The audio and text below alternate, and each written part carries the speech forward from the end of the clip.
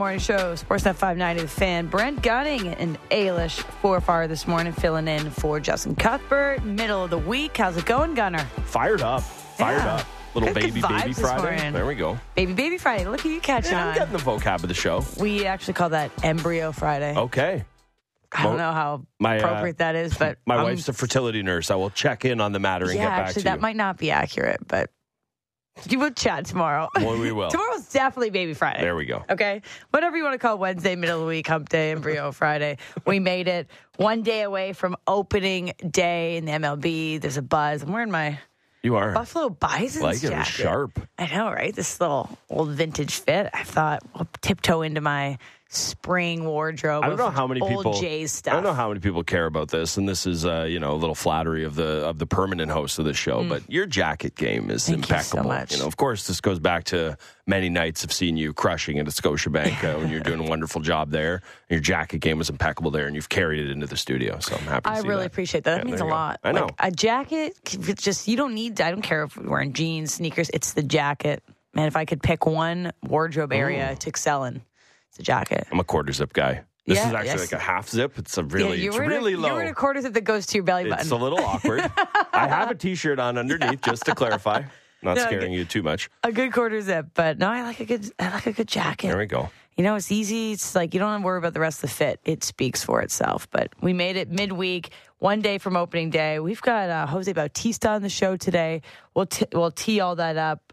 Jeff Merrick always joins us Wednesday mornings. Aaron Rose from Sports Illustrated talks some Raptors. And Dave Tiger Williams. There we go. Because it's Conn Smythe dinner tonight, and he's one of these celebrity, I guess, like the head table. Mm-hmm. We went to that last year, didn't we? We did. Yeah, we had a great table. That was right. I think it was the first time we met in real life. That's right, actually. I do think so. It was very fun. It was. I had a great time. Been a couple of times. Yeah, it's always a really, really enjoyable night. Got a sick picture with Nav Bhatia last year. Yes. Okay. It was sweet. That was a sweet setup. Like some high rollers in there. Yeah. I remember coming on the radio the next morning, and I told the story. It's like 1 year later, where my heel broke. Oh, did it? And, I don't remember this. But all night long, it was like the first time I met anyone from Sportsnet in real life, because we were just like, just emerging from the pandemic. Yep. And I'm a radio host that never saw anyone, especially in the morning. And my heel broke, but I was wearing a long enough dress that I could like play it off that you couldn't see it. You just tiptoed on one foot? I tiptoed on one foot all night. And then killer calf workout. Honestly, though, the next morning, I was hurting. Like, I was cramping up just one of my calves. But the heel broke. I played it off all night long. And then on the way out, it was like pouring rain. It was like muddy and disgusting. And I was barefoot outside the Fairmont. I look like classy. A degenerate. Yeah, classy. But I was like, I'm getting up in the morning for the show. I wasn't buckled or anything. I was just like, hey, I got to go home. Standing outside the Fairmont in bare feet. I'm pretty sure my coworkers saw this girl's an absolute liability, but it was just because my heel broke. So I won't be going tonight because we've got a lot going on. If you would like me to quickly have my own embarrassing Conn Smythe story, it was not that year, but I'd been, I think, a year or two before that.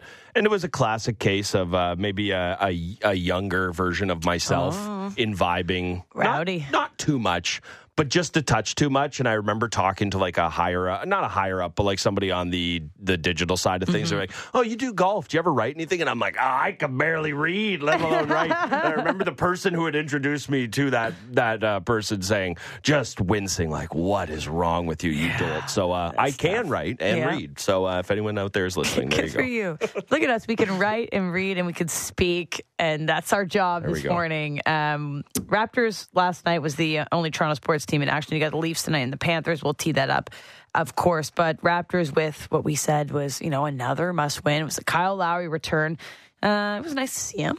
I don't know if we saw any of the video board tribute. I didn't really see any too much vibe around it. I don't know if you felt the same way, but it's Kyle Lowry. He smiles a lot. He's a lovely guy. That's exactly what it was. It was understated, but that's what it's supposed to be, right? You can't have the big fireworks every single time this guy comes back. It's always going to be appreciated. It's always going to be a little bit. You saw the moments of him after the game with his teammates. That was sweet. It was really fun to see. Although now this is me doing terrible lip reading, so take it with a grain of salt. I feel like Scotty had a big dunk at the end of that game, and Kyle kind of said maybe some not nice language to his teammates. So I mean, look, that's also what we loved about Kyle Lowry is that he was surly and didn't take any of that crap. And he's a competitor. Yeah, exactly. At that point, it's 106-92.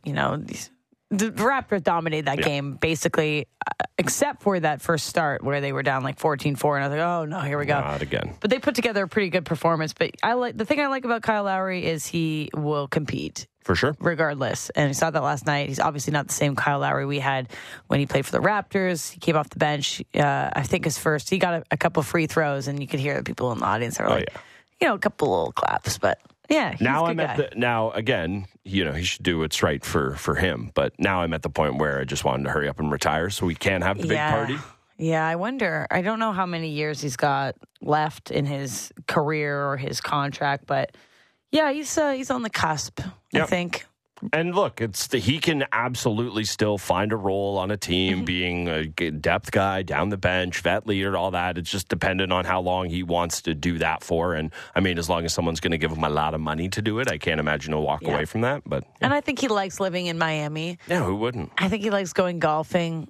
Basically, who wouldn't? Any time that's available, he'd probably hit the links. But he's got a nice life there. Obviously, last night Raptors win, but without he didn't have Jimmy Butler, which would have made a big difference, I think. But you capitalize on the opportunity you have. It was a big one for them. They finally get to 500, folks. There we go. The elusive finally made it. 500. It was 109 straight days under 500. That's since December 9th.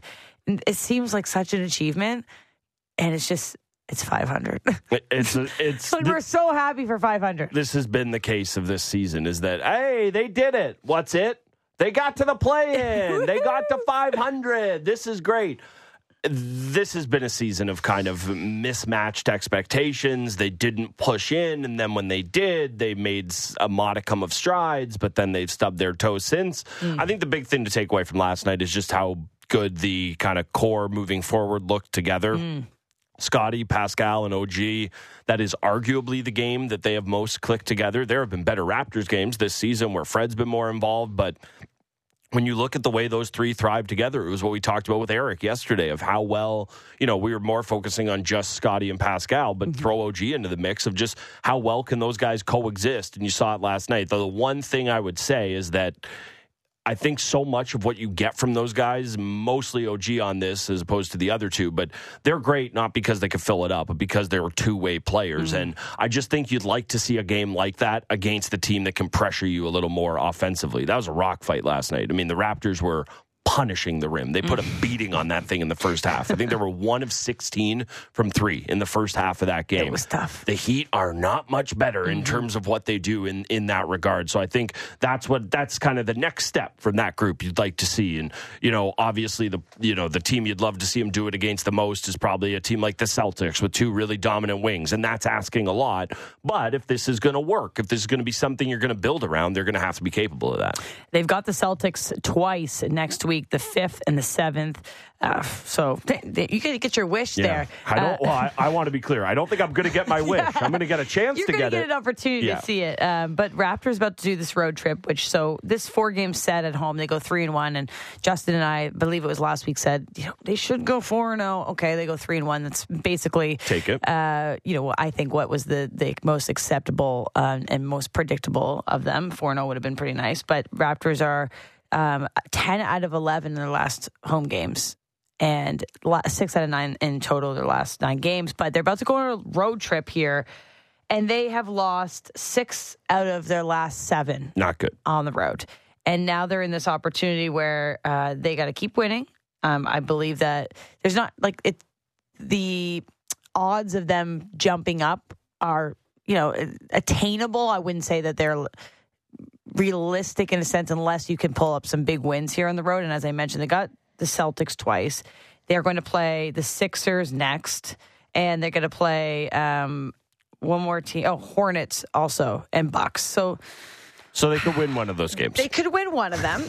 Maybe 2 for getting greedy, but they set themselves up at least for an opportunity where they can be they have a little bit of a buffer. Yeah, they've got a chance here. The problem with it is that, this has been a history forever in this league, is that your stars show up everywhere, but your role players show up at home. And it's not lost on me that a team like the Raptors, that they have some star players, but if you need your depth to kind of shine through, and they are able to do that so much more at home, it seems. You throw in the matchups that they have in that Celtics a couple times, 76ers, the Bucks. Good luck. And that's not a knock on the Raptors. You could say that about you could say that about the 76ers if they had that exact schedule and throw in the Nuggets instead of themselves there. Good luck. That's a tough run of games for any team. So they've built themselves a bit of a buffer here, but I also think that this is kind of a worst case, and not worst case scenario, but you just have such a tough slog. You're going to get punched in the mouth. There's no way you come through this feeling amazing about your team. You can have some tough losses or hard fought where you show well, but it's just you have the momentum. You have that win against the Heat. You're feeling good. You get the big game from your big three guys, and all of a sudden you're just staring at a really, really tough stretch of sched coming up. So I think you're bang on with the biggest takeaway was those three. Specifically Scotty for me, of course. It was cool because you're seeing like the past of the Raptors with Kyle Lowry, and then you're seeing the present / future with the way Scotty Barnes played last night, right from the get-go too. And for me, that's a big takeaway is Scotty's been fourth quarter Scotty, and we've been praising his fourth quarter performance throughout the season. But he started out strong. I think he got 18 of his 22 points in the first half. He gets his career-high assists, so he's playing that two-way game. He's seeing the ball really well. 0 turnovers, too. And for a young guy, we talked about this with Eric as well, there was all this expectation on him, and he just wins Rookie of the Year, and he comes into his sophomore season, and it's pretty hard to put together two performances like that. And regardless if he's having this prolific year or not, you're going to compare to last season. So an opportunity like last night to come in and play in a big spot against a guy who isn't the Kyle Lowry of late, but people are going to be looking at the past and the present of those Toronto Raptors. I thought Scotty played really well, 22 points. Him, Pascal, and OG, they all contributed. I believe I saw this stat here that Barnes and Siakam scored or assisted on 42 of the Raptors' 53 points in the first half. Starts are really important for this team because finishes have been tough. So for them to get out strong and to kind of create that level of confidence in their roster early and in their game early, that's something that over the next 4 or 5 games, can you start strong? I think that should be a tangible goal for them. Yeah, it should. And just to go back about the passing there, this team, we've talked about it, the whole Vision 6'9" thing. Part of that is that some guys who are 6'9" are going to have to be not just shot makers, but shot creators for you. And obviously that is a big part of what Scotty is supposed to bring. I think OG had 3, maybe 5 assists last night. You're not going to get that from 5. Yeah, I think that's a career high for him or close to it. You're not going to get that on a night-to-night basis. You can't bank on it, but it's really nice to see. And then if Scotty is going to continue to flourish as this type of playmaker, it does slightly change the type of guard you can have in the backcourt there. You can have somebody who doesn't need to be as much of a creator. That's not their sole job. And the thing I also really, really liked about Scotty last night was, in terms of his passing, was just the different ways he was doing it. A lot of times with a guy, you'll see a highlight reel of their assists and they're all kind of similar. There were so many different plays. You had Scotty just kind of running things. You had him coming out of the pick and roll. There was one amazing pass. I think it wasn't Pirtle because he didn't score until late in the game, but he just uses his incredibly long pterodactyl arm. And the fact that his arms look long in an NBA game tells you everything you need to know about him, where he just was able to kind of hold the ball out in the post and create this weird little angle by flicking his wrist. It was just so nice to see. And to see a guy, we always talk about creativity for big guys in terms of post moves or how they get to the rim or how they're able to get their own shot. And to see his creativity as a passer flourishing, that really lets you see that, man, that could be the best possible version. Because we remember the rookie year. It was hyperbole and it was ridiculous. But people are going, this guy could be Magic Johnson. He's 6'9", he's a point guard. And you saw little flashes of what made people say that ridiculous statement. But you saw little flashes of it last night. Yeah, we actually have a quote or post-game clip from Nick Nurse talking about Scotty Barnes because he was the first star of last night's game. He's a guy that you're going to be looking at down the stretch here into the postseason, an opportunity that Nick Nurse has said, we want to get these guys playoff opportunities, that we want to see them play. Well, Scotty Barnes is probably one of the guys they're circling when they have that statement. So here is Nurse on Scotty's big night and what he's seeing in terms of his vision. He had a really good, energetic game. He just had his head up and was moving with the ball quickly. Obviously, the 12 assists are huge. He was finding a lot of the people out of kind of like the next pass. We'd get it out of the double and it'd come to him and he'd find the next cutter a lot of times going to the rim. Very, very good job of vision with him tonight on finding guys for easy buckets, setting guys up. I mean, that's what you're going to need down the road when you play these teams. I was thinking with Justin last week that hopefully by this point, there's some of these other teams that they're about to play, the Sixers, the Celtics, and then the Bucks might be sitting some of their guys, allowing maybe nicely for the Raptors to capitalize on some depleted rosters. I mean, they look good when there's no Jimmy Butler or co in the lineup. I don't know if it's at that point where we're going to see these teams not put their best players on, but a part of me also wants them to go up against the full force of these teams, because in the play-in or whatever, you're going to have to play like it's a one and done, or this is a championship level game. So I'm kind of like on the fence about it. Yes, it'd be nice for them to have an easier walk into and get these wins, but at the same time, it's like, how much do you believe they can just turn it on against, you know, the league's best all of a sudden? Yeah, I think for me, when I think about that, you would gladly take a Giannis or an Embiid or any of these guys taking the night off. You would gladly take that. I think that we can all be realistic about what the Raptors' chances are in the play-in, and whatever happens there, they might make a nice little run in the play-in, but beyond that, I think that they really have their work cut out for them. So I don't think there's anything of needing to kind of iron sharpens iron heading into the playoffs there. I think you'd rather just collect your wins and feel good about yourself that way. The other good thing about it is that, you know, not that teams haven't sacked guys in big marquee games before. Looking at you, Joel Embiid and Nikola Jokic just last week, I think, or maybe it was earlier this week. My days are all... No, it was last week. I think it was...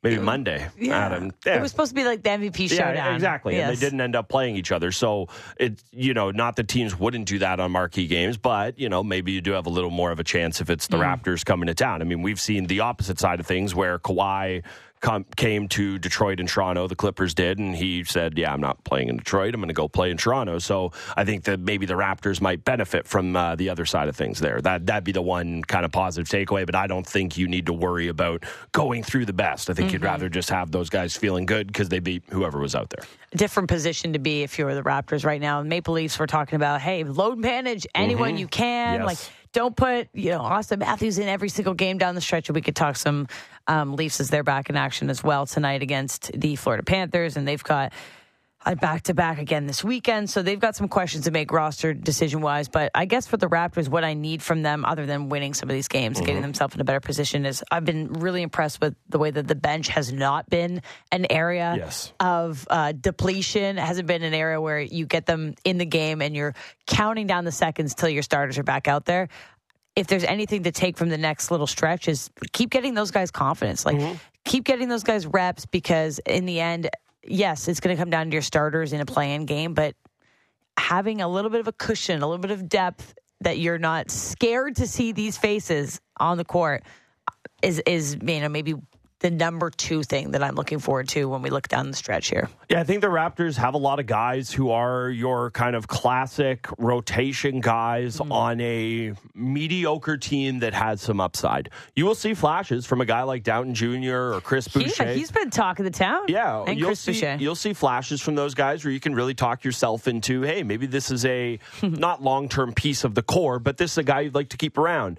And then they'll have 10 games where they just completely go away. Yeah. That's the difference between a guy who's been a rotation player in this league for 5 years and a guy who's just trying to eke his way in there. And I think that that's what you always have to kind of expect and prepare yourself, is not that it should be considered gravy whenever these guys perform well. They're NBA players. You want them to do their job. But there's a reason. We always say it, you know, I'll go back to the old William Nylander corollary.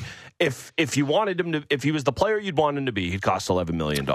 And given the season he had, he just might do that this upcoming offseason. Not actually, but if Jeff Downton Jr. was the guy we all wanted him to be and he was consistent, guess what? He would have had a ton of trade value at the deadline, and they might have moved on from him. And this team would be in a much better position. And I don't mean to put that all on one guy, but I think that's what you have to look at with the rotation of this team, is just there's a reason this team is where they are, and part of it was the mismatching of Project 6-9 and how successful that would be. But part of it is that they have lost a lot of the depth from the championship and not even the championship years, just even the Lowry DeRozan era years.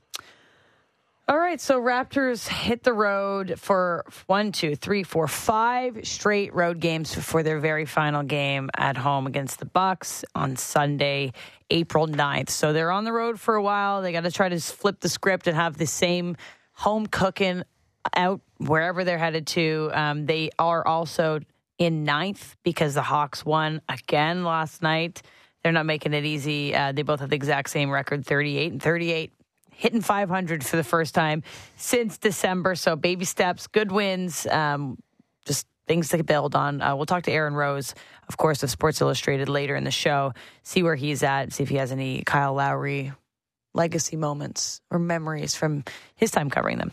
But let's get to Jays because we got some fun things to do today as we tee up tomorrow's opening day for the Toronto Blue Jays. This is it. They got a day off. They got to gear up for tomorrow. I think everybody in the city is excited. I think everybody in the MLB, nonetheless, is excited to get the real season started. So we've done this before for Raptors and Leafs. It's like your preseason most likely to. So it made me think of when you were getting a yearbook at the end of your whatever. Yes. And you had the most likely to whatever. Mine was to skate down the aisle. It's like, when did I ever say I wanted to do that? Or would I ever do that? But it's just like, I just remember that being one of them. Most likely to skate down the aisle, most likely to win a gold medal. I'm like, well, drop the ball on that one. I think mine had to do with never stopping talking, quite honestly. Really? Well, look there at that. There you go. You found the right career path. I guess so. So we're going to do some Blue Jays / MLB-wide most likely tos, like superlatives. You can always text in your answers, too, or any questions that you'd want to add to it. But we've got a little lengthy list here. Shout out to Daniele for helping compile this. We'll start with the MLB-wide ones, just like get your feet wet. But these are fun to look through because they're all hypothetical. And yes, there's so many things that have to go into it. And yeah. But let's just have fun because it's Wednesday. It's baby embryo Friday. So the first one here is which MLB star is most likely to be traded during the 2023 season? Star is however you'd like to put that. Okay. Star is the operative word because there will be trades. But what's the blockbuster trade during the 2023 season? Come on, we all know Shohei. Yeah, it's going to be Shohei. It better be Shohei. The Angels are going to stink. Mike Trout is going to have locked himself into purgatory. That was the worst thing that ever could have happened to the Angels because now there's no way they're re-signing Shohei Ohtani. He saw that Trout deal and said, no, I want no parts of that. That team is going to tease you with moments where those two, we've all seen the tweet 8 billion times of, they did something since old Tungsten Arm O'Doul or whatever. Mike Trout went 9 for 9 with 8 homers and they lost because that's the way it is. That is... Baseball needs a big, sexy storyline to carry it through the season. We talk about this all the time. It is a regional sport. You care about your team. Outside of that, as the season goes along, you care about your division. There are baseball diehards who care about the entire league, but for most people, you're just kind of bogged down and focused on your team, what's going on in your backyard. The Aaron Judge chase was the story we had all last year, and I firmly believe... Thank God we had something. Honestly, and I firmly believe the Shohei Ohtani trade, rumor mill, however you want to do it, Steve Cohen just sitting there going, get me Shohei. All of that stuff is in play. And honestly, I think it's great for baseball. So 100%. Yes, that's the guy. It better be. That's why I was so easy to answer that one, too, because it's also like a heart pick. Like, please be the guy that gets traded. Even if he's a Yankee? Yeah. I mean, it would be fun to see him more. It would also hurt a lot. I might hate the Yankees more than I love any single sports team, honestly. Do you hate the Yankees more than you love Shohei Ohtani?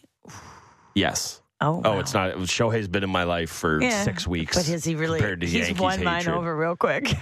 The thing I love most about Shohei is that, and this, I don't know, maybe I'm reading way too much into this, but the second he struck out Trout to end the WBC, I said to myself, that guy's been in America. Yeah. He's talking a lot of noise afterwards, and I loved it. And then he's, all the rumors after the WBC about how his pending contract's going to be $1 billion. It's like, yeah, get him off the Angels, please. Okay. All right, second one here is which MLB team is most likely to surprise in 2023? Now, surprise, this one for me was a bit difficult to evaluate because teams that are going to win or a team that's going to exceed expectations. I ended up with a two-part answer because I didn't really know which one I felt more confident with. The Cubs was maybe a surprise just because the NL Central's kind of up for grabs. They did get Swanson, Tyon, Cody Bellinger. They got him, right? Yep. Yeah. I mean, he's a bounce back candidate. We were trying to talk ourselves into the Jays getting him at one point. I kind of sold myself on it, and then it didn't. But I think maybe the Cubs could surprise. I don't think they're going to be a incredible baseball team, but maybe surprise. But then I went with the Mariners as well. They got Julio Rodriguez, another year older, could be an MVP this year. They were a wild card team last year, as we know.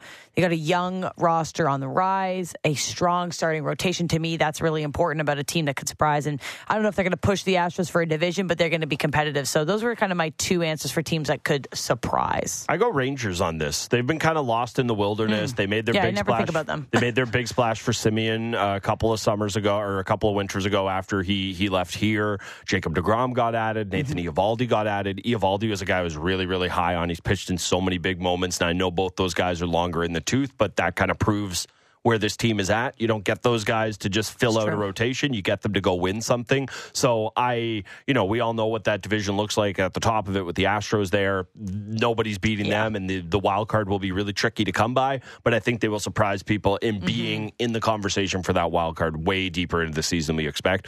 Or Jacob deGrom will blow out his arm 1 week into the season. So Either way. They could surprise. Yes. All right, next question here is, out of the 12 MLB teams that made the playoffs last season, which club is most likely to regress in 2023? Okay, I will go with Cleveland here. Okay. This is my pick. Tristan McKenzie was so important for them. Awesome starter. Doesn't have quite the electric stuff you think of, but just a ton of good command. He is a pitcher for a young player, and him missing potentially 8 weeks to start the season, anytime you have your ace that's just not in the right spot that you want to be, it just really, really puts you behind the 8 ball there. They kind of did it with Scotch tape and bubble gum last year as it is. I know they have some young players. They think those guys can improve. They have other young pitchers, but that's just the team that I feel most likely to kind of regress out of the postseason. You're going to like my answer. Oh. The New York Yankees. Yeah. This is, again, a manifest yourself into something, but truly, remember last year when they went on this kind of downfall near the end of the season? Yep. Thank God they had Aaron Judge, because he was the only player willing them to success. Do you think Aaron Judge is going to be better than last year? Not a chance. No. Even if he's good, this team is not better than they were last year. They already have some pretty significant injury issues, and the season hasn't started. I think the Yankees are going to be disappointing this year. And I'm all for that. I love it. Let's will it to happen. But I just think that they had this kind of storybook season. They had the Aaron Judge thing that kind of distracted from the actual roster. They had Aaron Judge be Aaron Judge. So I think that they are a team that is maybe likely to regress, and I hope that's the case. I would love to see that. I'm all for it. Sign me up. We'll try our best. Speaking of Aaron Judge, the last question for our MLB most likely twos is related to him. Obviously, last year he set the AL record with 62 home runs. Now, assessing the current landscape of the MLB, which player is most likely to hit 60 home runs this season? You know what? I go just a touch off the board. Not really. Give me the polar bear. Give me Pete Alonso to hit 60. That Mets lineup, a ton of pressures on him. Judge just did it. How awesome a story would it be if the guy on the other side of town in Queens follows it up right away by doing it? That's the guy I like. He has big-time pop. He had 40 last year. That lineup's going to have a ton of protection. We know he is the home run king in terms of the Derby. I think that could carry over. Give me Alonso. I like him. My answer is no one. Oh, well, I mean, that is the answer, just so we're clear. Yes, the answer is no one, but Pete Alonso was up there for me. And I'm just going to say, someone that has the power to do it, Vladdy. Yeah. Well, so people love that answer. They aren't going to like this. I don't think this player is the most likely to hit 60 homers, but I think this player has a very good chance to lead Major League Baseball in homers. Teoscar Hernandez. Oh, God. Yeah. A lot of people were on that last year as kind of a dark horse guy. Can you imagine the city of Toronto if that I'm just saying happens? it'd be very Toronto sports. I'm just saying. Yeah, you've kind of now made me sorry. sick. But I can if see I have to think about these things, so do you. Yeah, that's true. And so do all of you. Oh, boy. Okay, let's go into Blue Jays then, because we've got some Blue Jays most likely twos as well to run through. There's a lot of new faces this year on the Blue Jays. A lot of people were excited to kind of learn about the spring training. You get a peek into the roster shakeup, but, guys aren't also going full out yet. We're going to see that starting tomorrow. So which Blue Jays newcomer is most likely to impress in 2023? For me, that's Varsho. I'm really excited because I feel like I don't really know what he's going to bring because he's kind of like an enigma. Mm-hmm. He is someone super unique. He comes with a skill set that I don't think is replicated on this roster. I think we're going to fall in love with him. Incredible defense. He's versatile. He can hit for power. He can run. He's a pure athlete. I think he's just bringing something different to this roster. And since spring training started, nobody's really talked about him, right? He's been kind of quiet. Oh, this guy, we were going to see a lot of great things from Varsho, but I want to be able to tune into Varsho starting tomorrow and see. And I think he's going to have a pretty significant role in this lineup. So I'm thinking that he's going to be the most likely to, out of this new Blue Jays additions, to impress and win over Blue Jays fans. I'm with you. I think that is the right answer. The one I will throw at you otherwise is Belt. I think that he is... Yeah, I was right in between those two. So he is perfectly situated to be helpful for this team or a bit of an afterthought. I don't think he is going to be somebody who we think of every day of, you need more. Because guess what? If he's not swinging it as a DH, there are other guys who can do that on this team. And he's the lefty bat, so you don't have to see him every day, all of that stuff. So I'm with you. Varsho is the right answer there. But I think Belt could have a really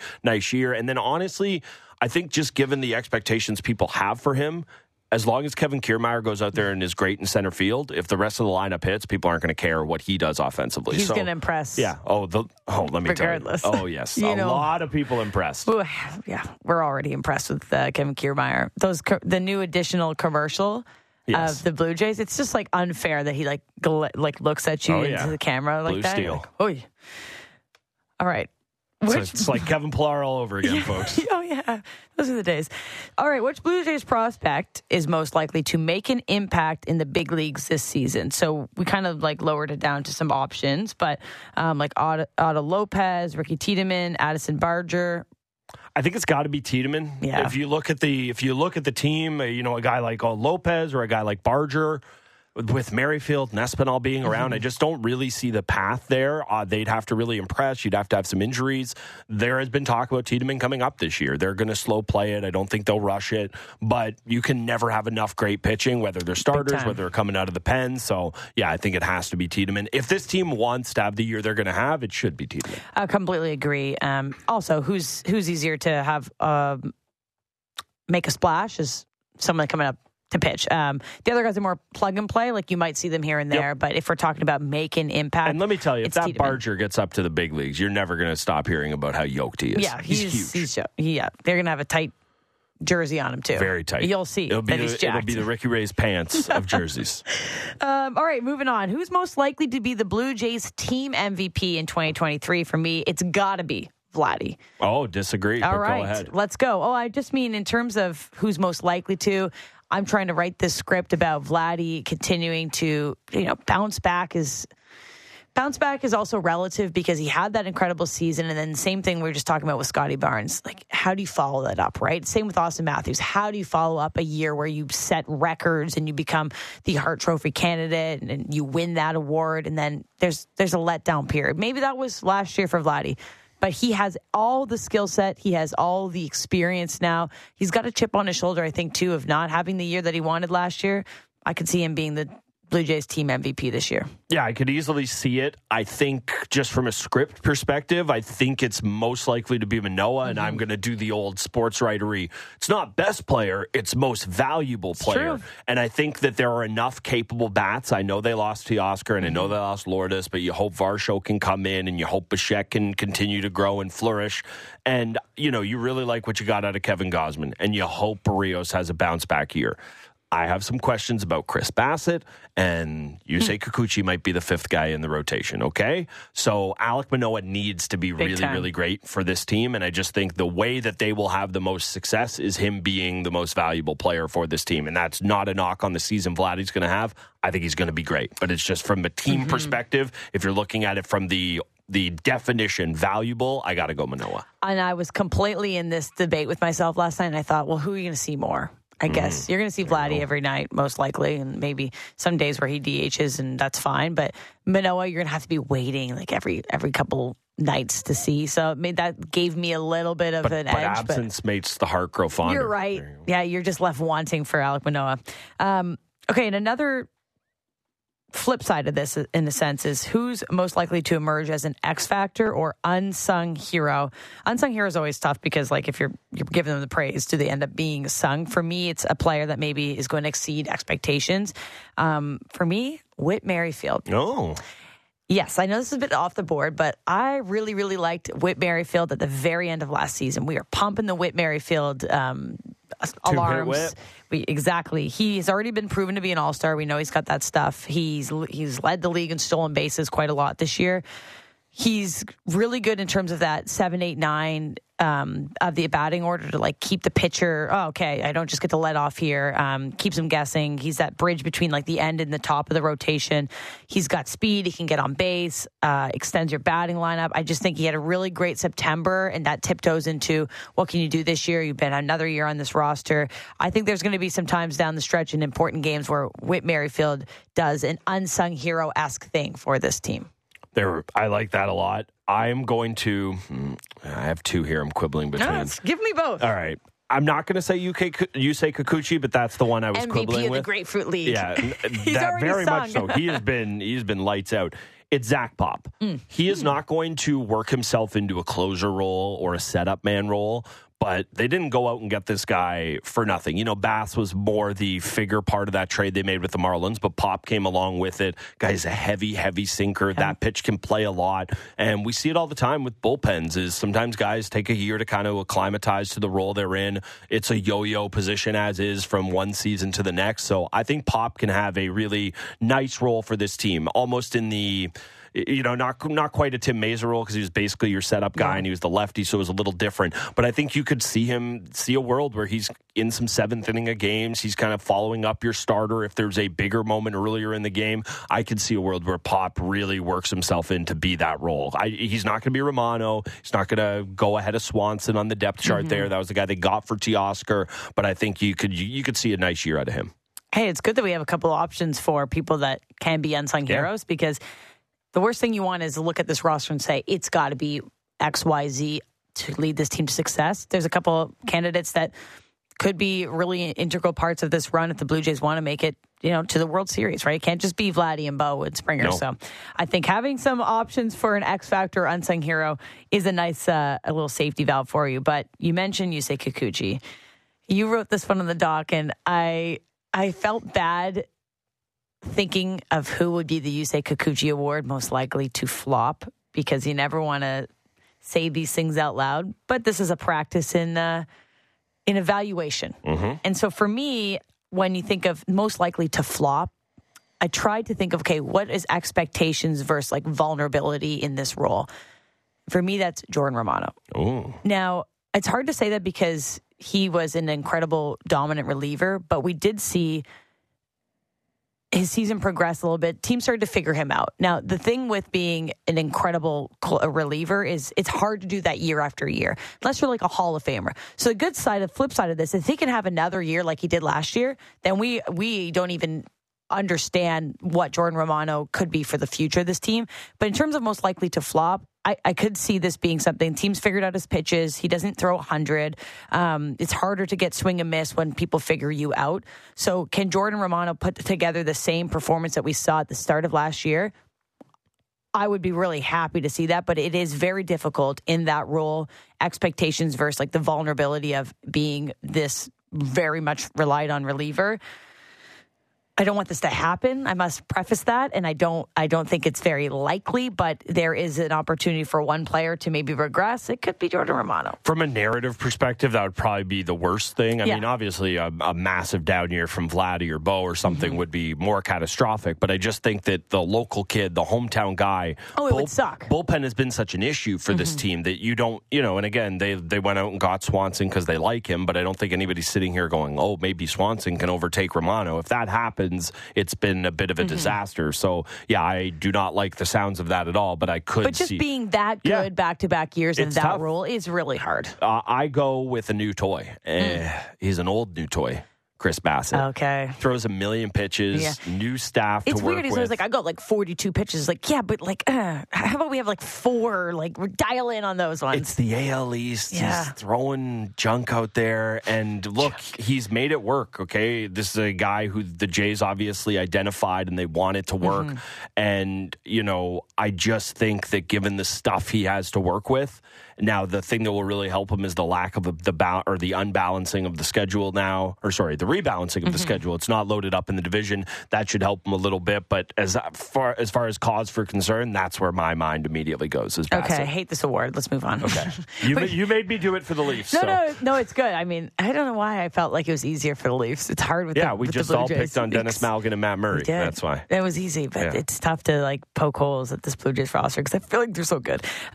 Okay, so MLB introducing obviously a lot of new rules. They've had some time here in spring training to work through them, but hypothetically, which Blue Jays pitcher is going to face the most amount of issues or face the most pitch clock violations, even if it's just, the first month or two and then they dial it in? For me, it's Kevin Gausman. Oh, I was just going to pick on Chris Bassett again. Yeah, well, I mean, he's most likely to flop. He has a million pitches, and there's all these. That's true. He's working with new catchers, so that was it for me. That makes sense. This one was hard, too, because they've already had a month and everyone's going to have to deal with it too. But I guess the storyline going into it was Kevin Gausman's is the most fluid with his mechanics, and he might have more issues with like balking. But like to me, this one, I was just like, oh, okay, like technically this could be the case. It's not like a cause for alarm or anything. No, not at all. And then similar, like which Blue Jays hitter is most likely to be penalized the most for pitch clock infractions. I literally, I don't have any. Nobody jumped out to me, but I was sad that I couldn't pick Lourdes still. And maybe that's unfair because I just think of, and again, this guy was locked in. He was a 400 hitter for a month and a half last year. But every time as soon as I saw that question in the doc, my mind just immediately went to him making fruit cocktails in the dugout at Fenway.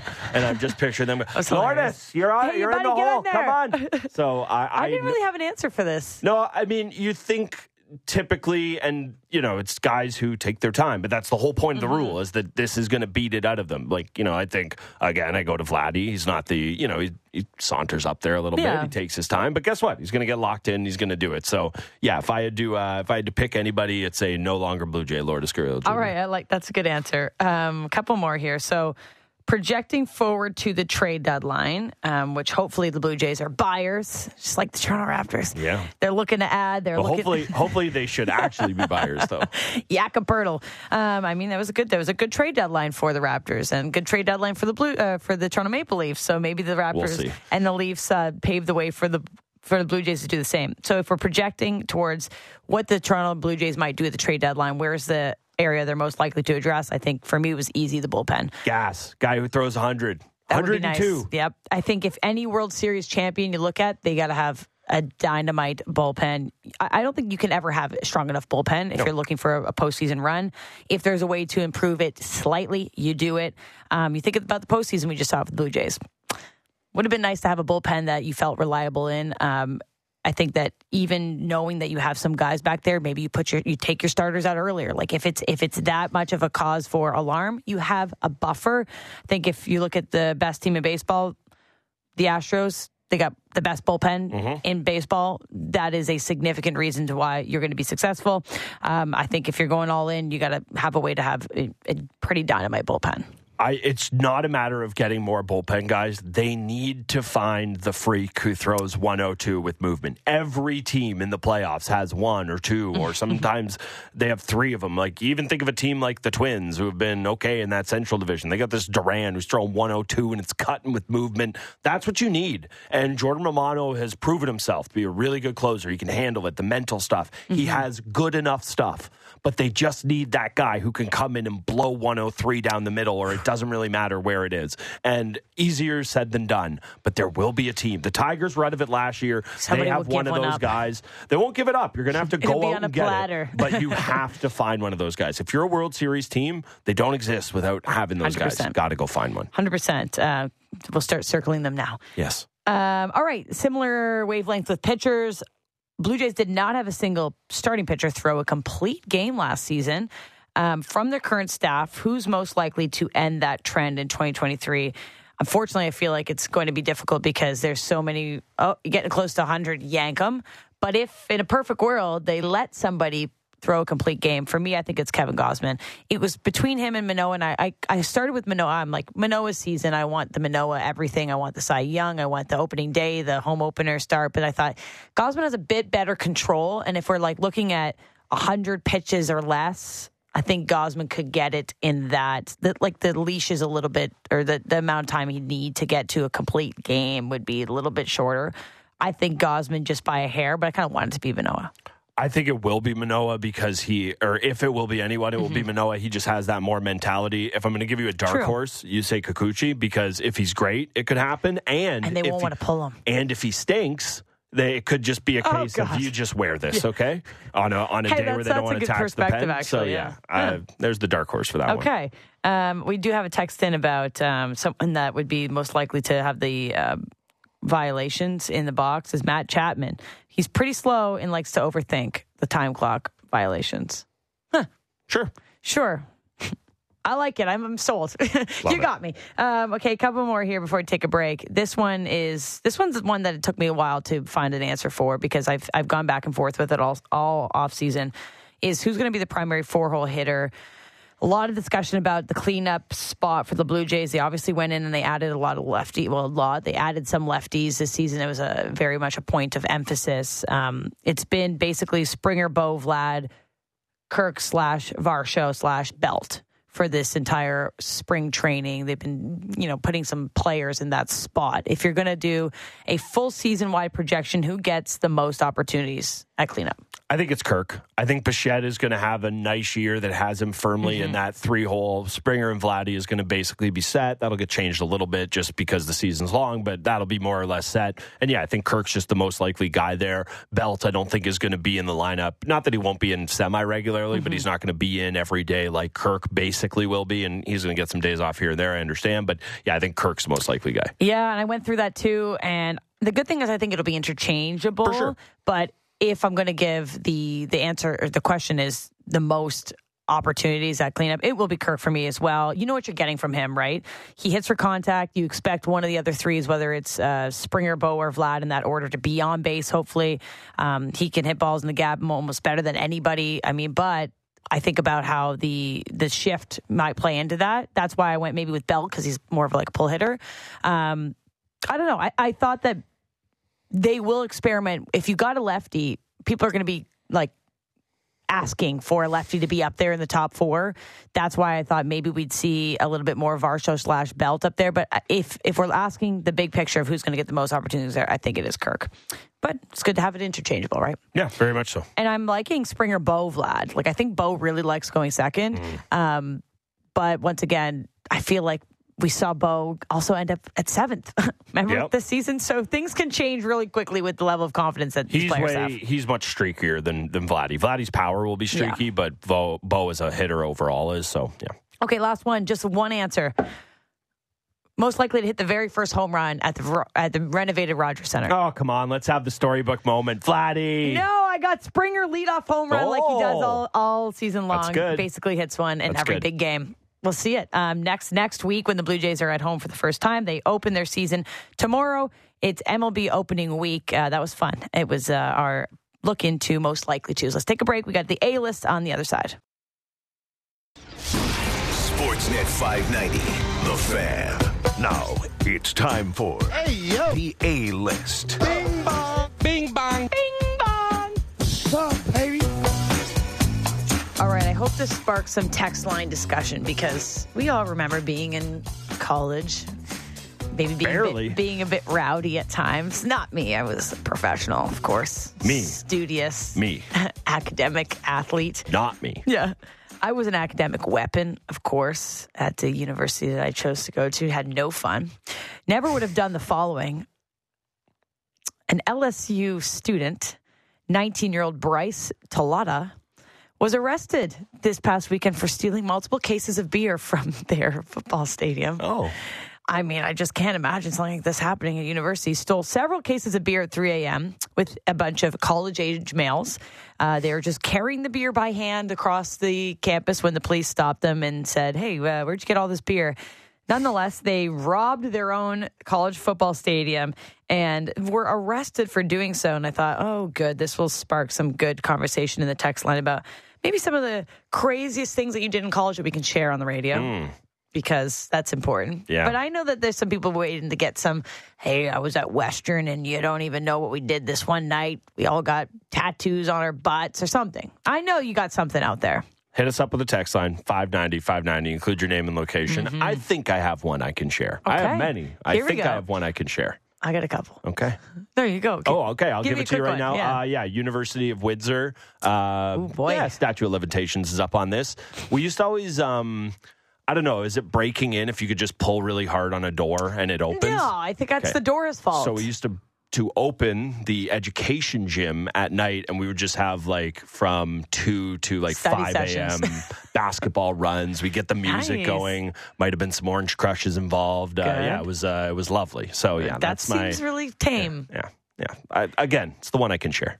Unfortunately, some of them can't because I went to a school where the only social nightlife, we didn't have clubs or bars, was frats and sororities. Oh, yeah. And unfortunately, there's some bad things that happen in frats and sororities, and you can look it up. There's some that were banned. Have heard. Bad things happen. So a lot of those, and also the legal drinking age wasn't 21. No. So, of course, I didn't have any alcoholic beverages until I turned 21 in my junior summer. Of course. Somebody that would never do anything wrong is Jeff Merrick, host of the Jeff Merrick Show. He's on the other side of the break. Are the Tampa Bay Lightning okay? Because they've looked like they've kind of let their foot off the gas, and the Maple Leafs are looming in the shadows, ready to pounce. Should we be feeling a little bit more confident, or is this just smoke and mirrors? Jeff, on the other side of the break.